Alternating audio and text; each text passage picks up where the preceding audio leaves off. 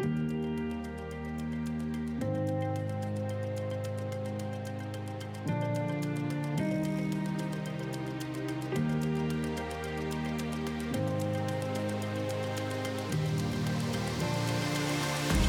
are listening to Gospel Centered Rest, and it is great to be back recording another episode. This is actually our second episode of this week.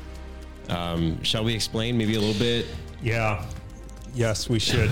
The Sunday morning, I was only able to make it through one of the 2 points. Right. So we thought we'd do an episode, podcast episode on the second point, which is the marriage proposal and then the quiet marriage of Ruth and Boaz, which has so much to say about marriage. But what I thought I would do instead is use the last Sunday of 2023 to go back to Ruth 3. Beautiful.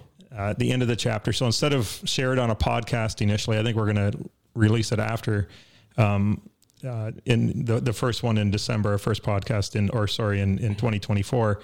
But I think it's important enough to talk, especially about marriage today, because there's so much confusion.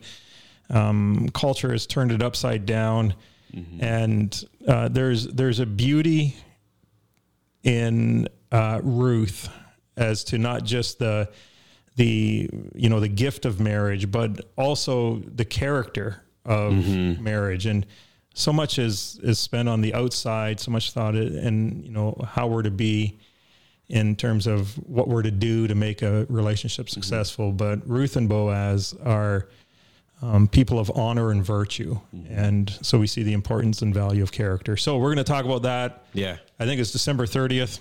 Yeah. That'll be our final. That's okay. I didn't plan it that way. Actually, I kind of ran out of time with Ruth. So it's Christmas. So we're going to take Ruth 4 and see how we go from Adam to Abraham, or Noah to Abraham to Perez to David to Jesus Sunday morning, and see the character of Jesus just as we've seen the character of Ruth and Boaz. So why the book of Ruth? We came out of Lamentations. Yeah, that's the reason. It needed to do something. Oh boy. But as you were thinking through it, were you like, I think it's time to have a little bit of an upper? Well, Lamentations was a dark book. I mean, it wandered through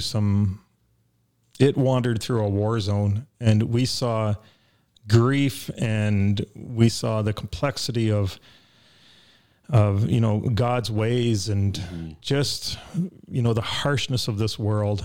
And I found it a difficult book, but boy, the theology and the character of God were just brilliant in his glory and in his tenderness, even in the midst of a war zone. Well, it's such a dark book, but it gives words to those who are going through dark times. It gives words. It gives a larger perspective. Yeah. So Lamentations, we wrestled with the kindness of God, and then in Ruth, there is just the kindness of God, and not just the kindness of God, but the kindness of Ruth and Boaz. Naomi's a bit of a mystery there, but she, in Ruth 4, she just rejoices in the birth of her grandson. And then the other thing that we talked about this past Sunday morning, interestingly, is the kindness of the law. So we have the kindness of God, the kindness of Ruth and Boaz, the kindness of Naomi in some ways towards Ruth, and then the kindness of the law this past Sunday. Awesome. So when you think of the entirety of the book of Ruth up to this point, we're in chapter 3, chapters 1 and 2. What have been some major things that have stood out to you? And then perhaps maybe we'll talk a little bit about chapter 3. Yeah. There's been a lingering question all the way through, which, and one of the lingering questions, there's a few, but one of the lingering questions is Ruth is a Moabitess, and Israel was to have nothing to do with the Moabitess. And now in Ruth 3, we have Naomi planning with Ruth to propose to Boaz. We have Boaz agreeing with Ruth. In fact, making a vow, if the first redeemer doesn't take or doesn't agree to redeeming Ruth, then Boaz comes along and says, but if he doesn't want to redeem you as the Lord lives, I will. So he makes a vow before the Lord that he will take Ruth as his wife. So you have in Ruth 1, the despair and bitterness. In Ruth 2, you have the quiet providence of God working out. And then we see the kindness and the character, the noble character of Ruth and Boaz. And now in Ruth 3, we have the quiet marriage. But before that, we have to wrestle with, what do we do with Deuteronomy 23 that says no Moabite may enter the Lord's assembly to the 10th generation? And then in verse 6 of Deuteronomy 23, an Israelite should never pursue the welfare or prosperity as long as you live. And that's stated clear in Deuteronomy 23. But as we noted Sunday morning, in Deuteronomy 24, you have, we need to take care, God's law tells us to care for the widows, the orphans, and the foreigners. And Ruth is at least two of those. She's a widow and she's a foreigner. And then in Deuteronomy 25, we have the family redeemer who preserves the line. So you have these two commands that when Ruth comes together, you say, well, do we obey Deuteronomy 23 or do we obey Deuteronomy 24 and 25? And when we enter into the complexity of applying the law, then how does were Naomi and Boaz wrong to propose a marriage and then to vow to marry Ruth? Don't you just love how a book like Deuteronomy is helping us understand the book of Ruth? Absolutely. It's like it really, that book in particular is really special, and it does shed light on really the rest of Scripture. We see, Jesus quoting it. The New Testament writers, they're going back to the law and going back to that. So that kind of bridges us into this conversation about the law that we were having on Sunday. But did you kind of want to walk us through that a little bit? Yeah. The question that I think that the text demands that we wrestle with is, what happens when you're in a complex situation and you don't quite know what to do? And how do you obey God? And I wonder if part of our struggle is we read the laws in the Old Testament and Christ's laws in the New Testament outside the greater context. And I'm not sure we often think of laws having context. So when laws can be used to build up our personal righteousness, laws can be used against others without understanding that the laws actually have a greater context. And at least two greater contexts, and we read this in the 10 Commandments, in Exodus 20, Deuteronomy is, first of all, the character of God. And then secondly, after the character of God is the story that's being told in Scripture, which is the redemption story. So in Exodus 20, it doesn't start off with the commands and just start listing how we're to obey God, but it sets the context of who God, or of the story. So I am the Lord your God who brought you out of the land of Egypt, out of the place of slavery. So the context of the 10 Commandments is a redemption story. And that's the redemption story beginning in Genesis chapter 3 and bringing us all the way to the new heavens and the new earth. And then I wonder if, especially in the book of Ruth, the context, but we also saw this in Lamentations 3 where, it's building. So both Lady Zion and the poet or the narrator or whatever term you want to put to him, they're so filled with despair, they have no hope. And then they come to that place where, they say, okay, you know what, I'm going to, like we mentioned, I'm going to start a Bible study. And in starting the Bible study, he begins to say, okay, here's the truth that I'm just going to land on, and that is the faithful love of God, and that's the reason that we don't perish. So again, even in Lamentations, which is a brutal, brutal book, the center of it comes to the kindness, the loving kindness of God. Yeah. And in Ruth, it's just surrounded with the kindness of God. So Ruth just happens to be in the field of Boaz. Ruth and Naomi happen to come back at the time of the barley harvest. Naomi happens to hear what's going on in Israel, that there's lots of food that the Lord has blessed. So the context, and I think that's why it's Naomi and Boaz are right in what they do, even though you have Deuteronomy 23, because the context is the redemption story, and it's the context of compassion and kindness. So they erred on the side of grace. They went towards grace, which again is extremely instructive, because I think we battle using the law that way.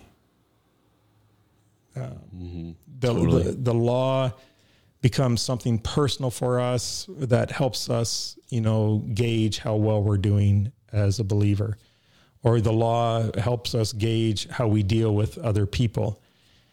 And if it's just strictly the law without the redemption story and without understanding the character of God, then we would probably have to read Ruth 3 as, they shouldn't have done that. Well, we would have to, we would be in camp with the Pharisees, like at that point, right? Where it becomes about the law, not about the kindness and presence of God and the plan of God.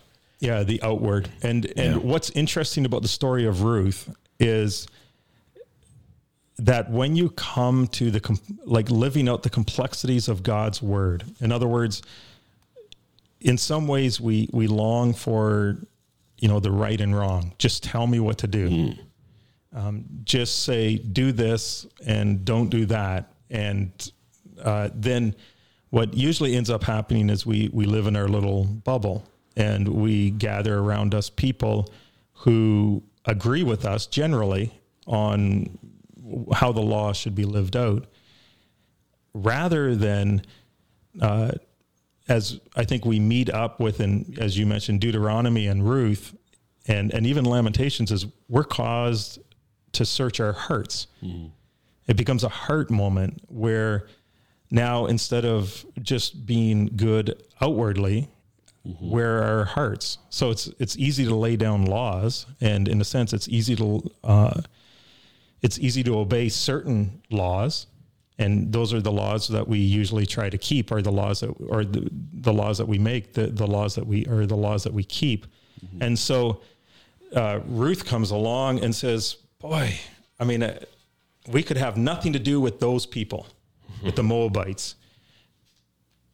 But what about the character of God? Is my character lining up with God's character?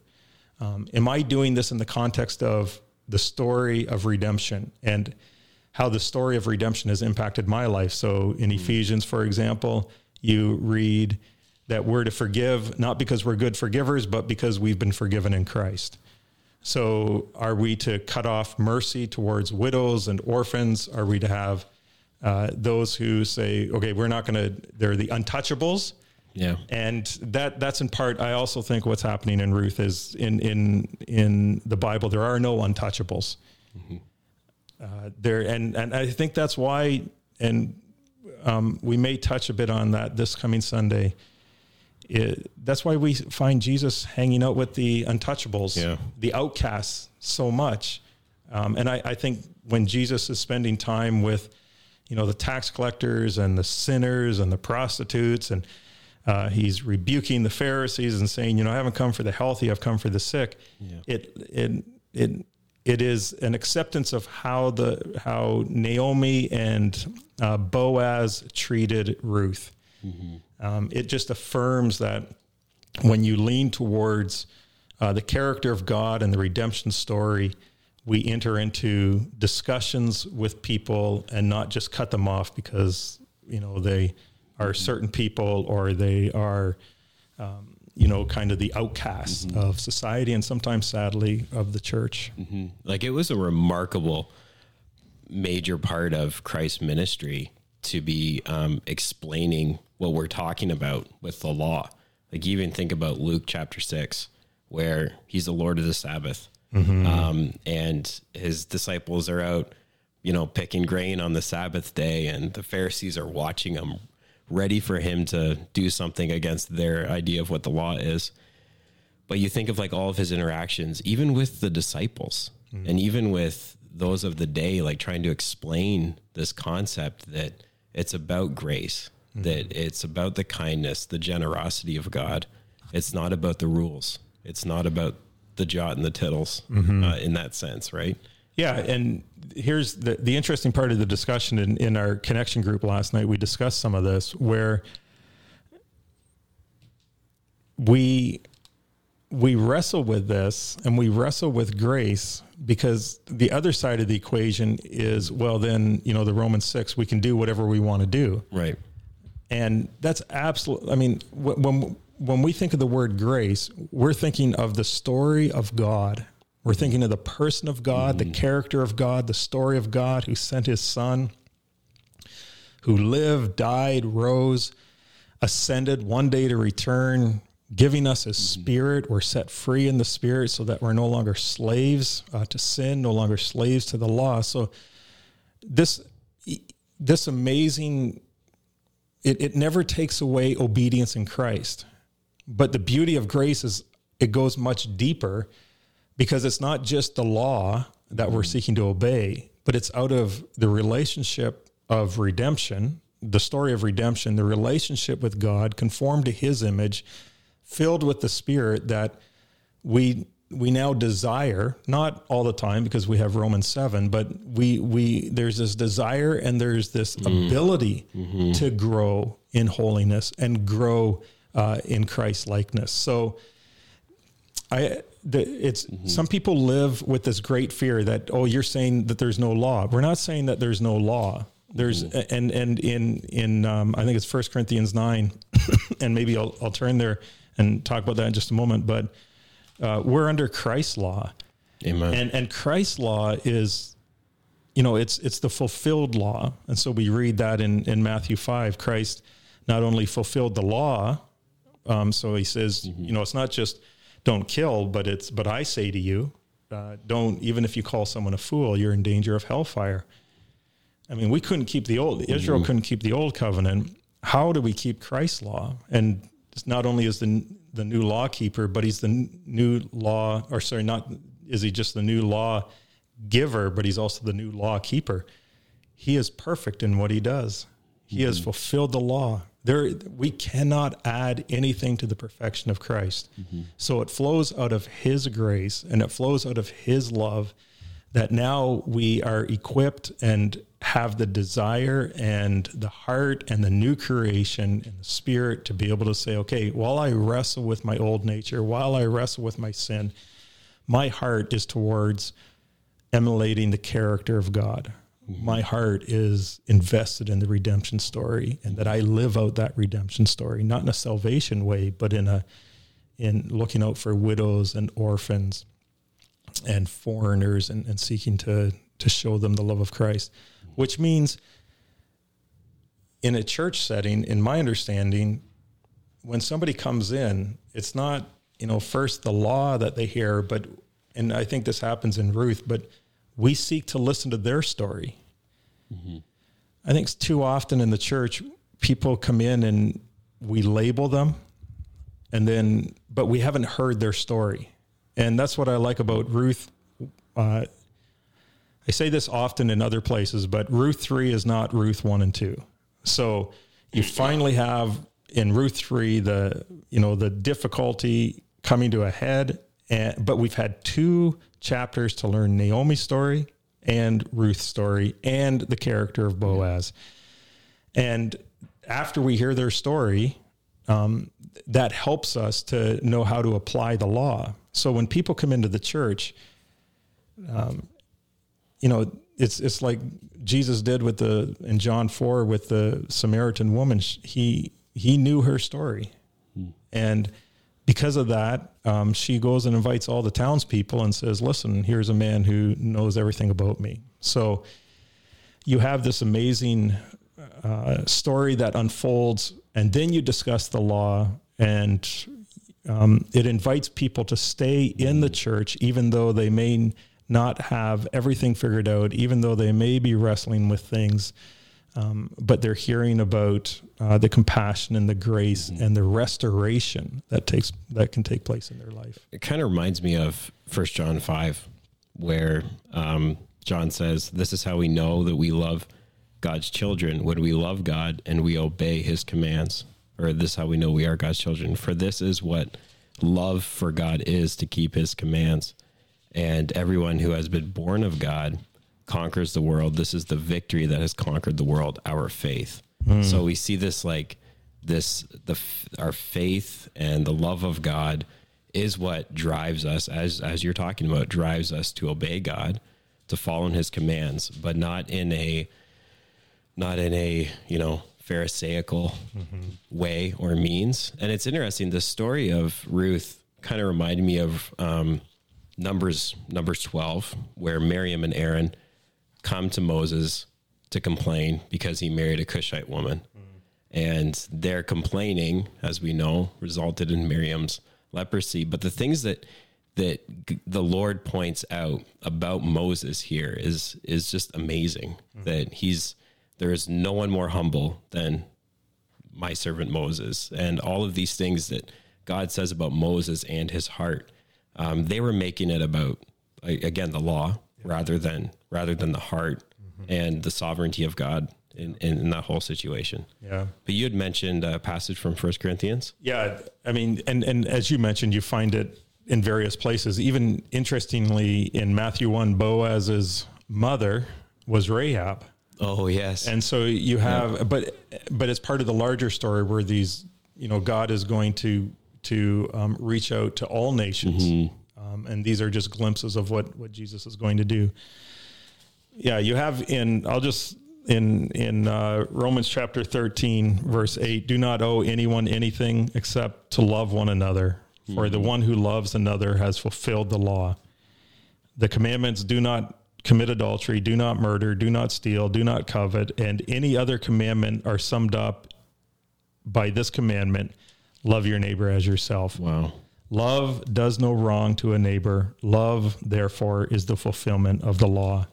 And then you have in 1 Corinthians 9, where, Paul is talking about various things. And then he says in verse 19, "Although I am free from all and not anyone's slave, I have made myself a slave to everyone in order to win more people. To the Jews, I became like a Jew to win Jews.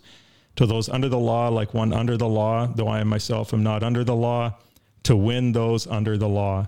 And so you have this, although I myself am not under the law. And I understand that, there's complexities to that, but in my understanding, the law is the law. It's the old covenant law. It's not a portion of the law. It's the entirety of the law. And so we might say, well, then we're under no law. But Paul goes on to say in verse 21, "To those who are without the law, like one without the law, though I am not without God's law, but under the law of Christ, to win those without the law." So now we're under the law of Christ, which is the fulfilled law, which if we couldn't obey the old covenant law, it is only in Christ, or it's only Christ who can obey his law. And so we look to him for obedience, and then we move towards loving God and loving our neighbor. And that guides us as to how we live our lives, how we stand apart from this world, and how we seek to love one another in the church. Verse 22 says, "To the weak I became weak in order to win the weak. I have become all things to all people so that I may by every possible means save some." And so the law now is not used against or for personal righteousness, but the law now is used to meet whatever the circumstance may be and say, how do I show Christ? How do I love Christ? I do want to say in this, what we hope some of these podcasts do is further the conversation. Yes. In however long we've been talking, it cannot, and I'm sure questions may come up, but there is something beautiful about Ruth and how Ruth handles the complexity of the law in a day and age much like ours, because Ruth is written in a time of judges. So you have, you have dark days, people where there's no king, they do as they please. And then you have the story of Ruth entrusting the Christian church in our day, welcoming stories, reaching out to those who need compassion, showing compassion, and then journeying the long distance with them, that we would love and trust that they're led to the great compassion of Jesus. Mm-hmm. It really is a beautiful book. And being able to so kind, like going through it has been really good. Yeah. I even heard someone mention that they're seeing Ruth in fresh eyes, like through a fresh lens of the kindness and goodness of God in a way that they've never seen before. So, and how good that, at the end of Ruth, it's not in a sense what laws am I obeying, but I seek to show the compassion of Christ. And then in showing the compassion of Christ, we're obeying his laws. Amen. It's beautiful. I love that. So stay tuned. Ruth 4 at the end of this month, in a few weeks, which actually works out great because we can schedule the podcast, and even if we're away, it'll go up when it should. So thanks, David. Thanks, Tyler.